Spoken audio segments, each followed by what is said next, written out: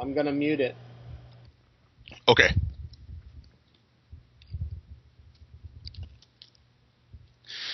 Hey, this is Comic Picks by the Glick, and I'm your host, Jason Glick. And, it's not that John isn't here tonight. It's like he is kind of like here with us now. It's kind of like an earthly specter, like overseeing all that we do and hear and say right now.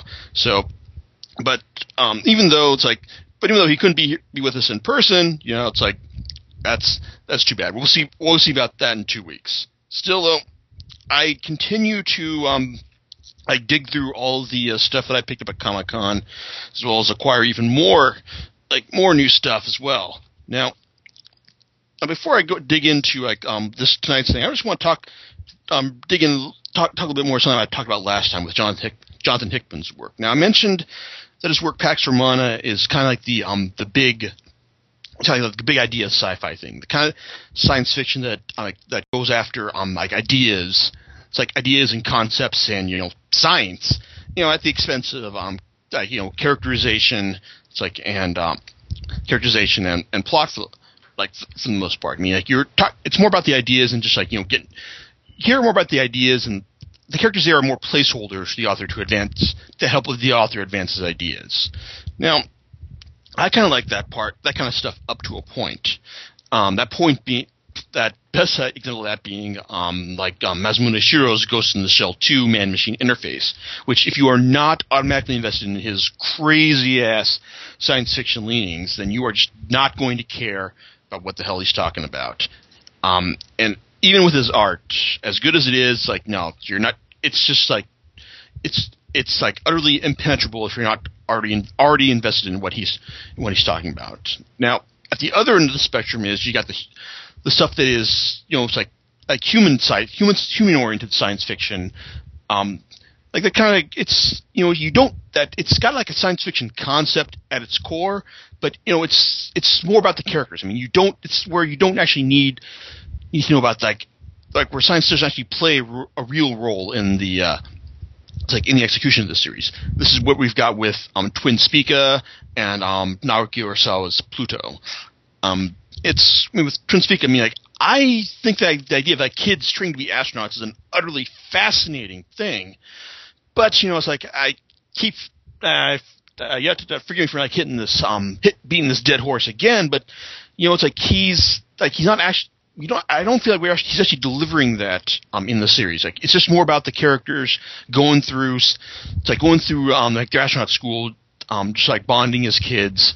And not actually doing anything, not doing a whole lot to be the astronauts. I mean, sure, we see the characters done putting on astronaut suits, training underwater for a couple panels, but we don't actually get into the nitty gritty of what does it take for a kid to be trained as an astronaut?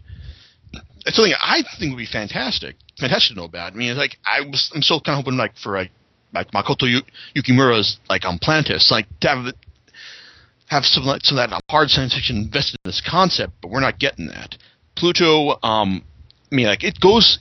It's as I said before, Urasawa's retelling of Astro Boy, but where Osamu Tezuka could get away with just not having any science at all by just making his characters utterly cartoonish and aiming things at a kid's level.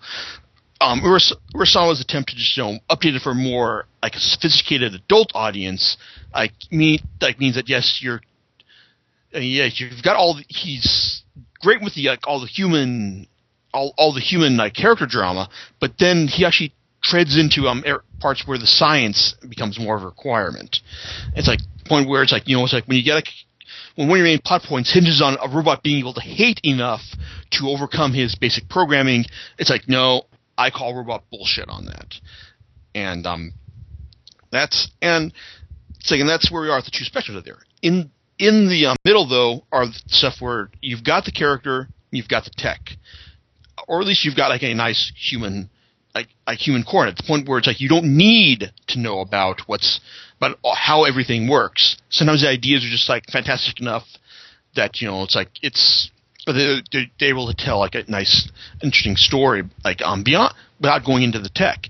This is where stuff like Transmetropolitan and Why the Last Man fall under. I mean, when I think one of the stumbling blocks with Y the Last Man was when Brian Vaughan tried to explain why the source of the why the plague wiped out all the men on Earth. It was kind of, I mean, it's fascinating to contemplate the fact that, you know, like, hey, you know, once humans developed asexual reproduction, they human morphosphere, like the Earth's morphosphere, decided that, you know, hey, men were no longer needed, but ultimately it's like it was still kind of like crazy, you could tell that he didn't really have, like, it wasn't really something that was thoroughly planned out. Like, he had kind of an idea, but it wasn't one that was really grasping. But even as one of the characters points out later on, it's like, you know, it wasn't really absolutely necessary for us to find out why all the men died. It's like in this series for it to succeed in the ways that it did. Transmetropolitan, on the other hand, is Warren Ellis's masterwork, and he just like brings like lots of great crazy ideas, such as like new religions spouting every minute, humans like dumping their consciousness into nanomachine bodies, and even though you don't really need to know all about the tech about this stuff, he uses it to tell interesting stories about the human condition, and it works really, really well. Now, this whole rant right here brings me the long way around to our series tonight, Echo by Terry Moore. This series is basically like much towards the human end of science fiction than anything else. Now, Terry Moore is best known prior to this series for his long-running series Strangers in Paradise, which focused on the romantic personal travails of three friends, Francine, Kachu, and David, as they just like fell in and out of love, sometimes with each other, other times with other people. I have a meaning to go back and reread the first volume of it that I got, because I just couldn't quite get into it the way the hype led me to believe it was just like kind of one of the be-all, end-all like indie titles of the 90s.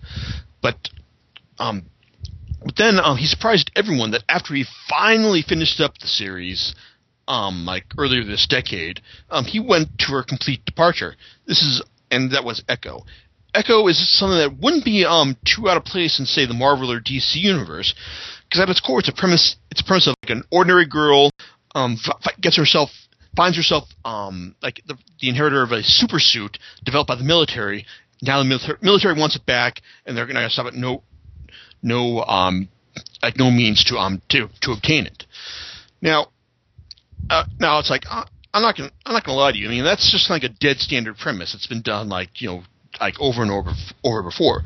What sets Echo apart more than anything else is its emphasis on character. Because even though this is more of like a science fiction action story, Moore has not forsaken his skills of character development, and as well as creating mood and tension just through the art alone. I mean, in the opening scenes, I mean, it's like you have the developer of the beta suit, the super suit in question, like Annie, just talking about like how great this suit is with like flying around with this jetpack the Army's developed for her, and then finally like her shock at being like attacked, like having missiles fired upon her by her developers. So it's great. And then as the suit is destroyed, parts of it rain down all across this basin of Moon Lake, and then Julie, this, you know, average wildlife photographer, she's out there photographing stuff to build up her resume. She sees the explosion, takes pictures, and then bits of the suit just fly down upon her and upon her truck. She winds up getting a big part of it like attached to her later, and then just essentially causes like the bulk of the suit to start accumulating on her. Now, what makes it interesting is that Julie, it's like, you know, we really get invested in her as a character. Like, we find out that, you know, she's going through a tough time in her life. She's currently in the middle of a divorce. like, and it's not because like the guy was a dick. It's like he seems like her husband like a security guard. Seems like a really nice guy, but she apparently like lost her family, all of her family within a year, caused him, and she just shut him out at the expense of everything else, and she just couldn't take it anymore. I mean, reading this on the page, I mean, it actually comes across utterly believable. And if the guy, I honestly feel sorry for the guy. I mean, he wants to like her, and he wants to give her the benefit of the doubt when she tries to. When she shows him the suit, and he tries to get him involved in her predicament, but he just can't quite bring himself to trust her after all that he's been through. So it's like it really gets the series really gets you involved in the characters, and it's not just Julie, but also you've got Dylan, the boyfriend of the person who developed the super suit, and he winds up making his own inroads to try and find out what happened to his girlfriend. He winds up meeting up with Annie. They get involved.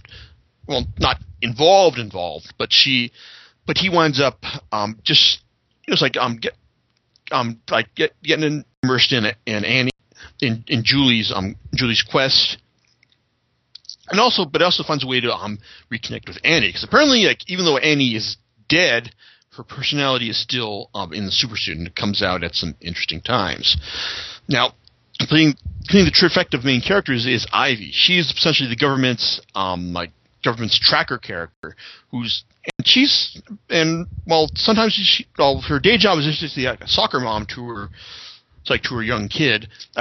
She's also like a really gifted and talented investigator, and also one who can takes no shit. And is really good at tracking things down. But she's also intelligent enough to realize that the government is not being entirely truthful with her about the circumstances behind the destruction of the suit. So just seeing all these characters and watching them as they interact and change as the series goes on. I mean, that's the series' biggest strength. It creates really interesting characters that you want to follow through like each situation. I mean, it's kind of like I guess.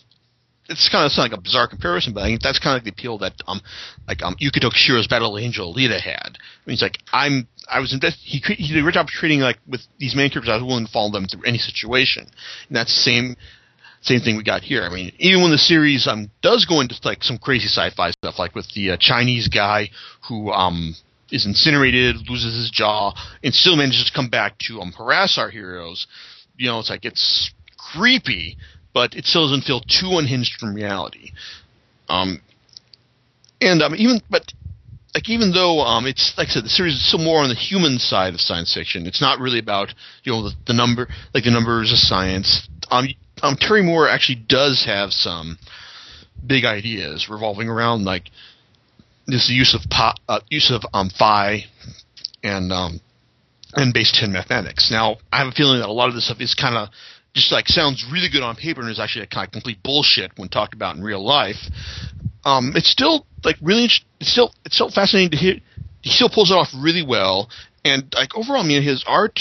I mean, it's very expressive. His characters very emotive, and it's like you just really their emotions really come across well on paper. I mean, it's like it's like my gold standard for this kind of thing is Steve Dillon and.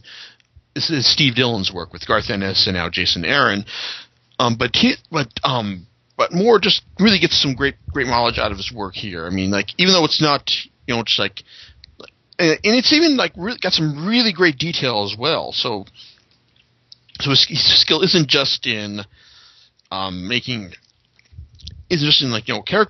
expressions, but also just really detailed art in general. It's great stuff. And as much as I've been fawning over the series, I have to admit it's not entirely perfect because some of the threads that are developed early on in the series do kind of go crazy, such as I can understand the need for a homeless guy to show up with part of the super suit and just doing crazy things. He's crazy homeless guy. I mean, you don't really need more of a motivation than crazy homeless guy. But then when we find out that his name is Cain and he might be that Cain from the Bible, that's kind of when I think, okay, we really didn't need to go off that edge right there. It's like, and then also you got other underdeveloped threads like the Super Assassin who shows up for a couple issues like towards like the last third of the series. It seems like he was meant to be like a major like antagonist, but he really only gets like a few scenes like towards the end, and even then it just feels kind of like he was added in as more of like a plot point afterthought, because like, you know, he like more needed like a super badass killer for these particular scenes. I mean, he just has one really great scene where he just basically lets one of the supporting cast know that his services are not needed anymore, and that was cool. But then you've also got other stuff like where Ivy essentially starts becoming progressively younger and younger and younger towards the end of the series, and that's really not explained really well, or just given like a really good why is this development necessary to plot, other than just like, you know, complete like add artificial drama, because like, you know, it's like saving off the end of the world because like the Army's trying to develop their own black hole technology like wasn't enough. We also have to have Ivy turn into a teenager as well. Why? That's annoying. But really, it's like the biggest ding I can give this series, and it pains me to say this, is that I think it's that Moore really needed another issue at the ending. I mean, the final issue just feels like two issues worth of content crammed into the space of one, and I think it really suffers because of that. I mean, like, we see that the world is saved. We don't quite get the exact explanation as to why or how it was saved, but no, just it was saved. Oh, and then we get a nice little epilogue with the main characters let you know that, you know, everything turned out all right, and oh, whoops, you know, hey, maybe there's still some other things going on at the end that we're not too that you know, just like that might lead to a sequel or something like that. But, and it's just like I said, it's disappointing, but I wouldn't say it's not enough to kill the series, but it's just kind of like you're just going to read and go, oh yeah, it's like, you know, it's like I really wish he had one more issue, just, you know, give us a proper climax and epilogue. Still, overall, I mean, like, I enjoyed it. I mean, it's like I said, you got the characters. I was invested enough with everything that Moore does with them, like to see it through to the end. Now, as far as picking up the series itself, it was originally released in six trade paperback collections. However, and this is something I saw at Comic-Con, Moore has now released a Echo Complete Edition, which is basically all 6 volumes in one. And let's see, you know, it's like if I had when I saw this, I had already picked up volume 3. And so, you know, oh great, but because like basically buying this one,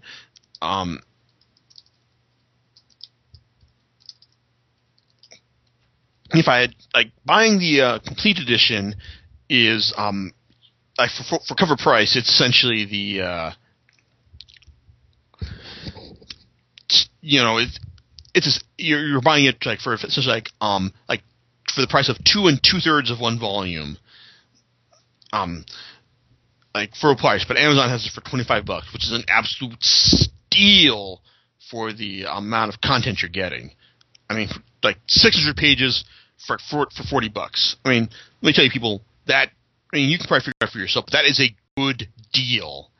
You know, I mean, Amazon is at $25, so, but still, like, fantastic bargain. You know, it's a good but flawed series, and, you know, I'd still recommend going and checking it out. I mean, it's, if only to appreciate the fact that here's a guy who everyone had him pigeonholed as, like, you know, someone who was just like only good with characters, but it shows he actually created, like, I don't know, pretty decent science fiction action movie. It's like in addition to that, and on that note, I think that's a good place to wrap things up. So I'll be back next week, you know, hopefully with John. Well, not next week, 2 weeks from now, hopefully with John, and I'll either have something like, you know, completely awesome. I'll still be rooting through stuff from Comic-Con, or something else will just like cross my desk in the meantime. Other than that, people, call it a night. Take it easy. Bye.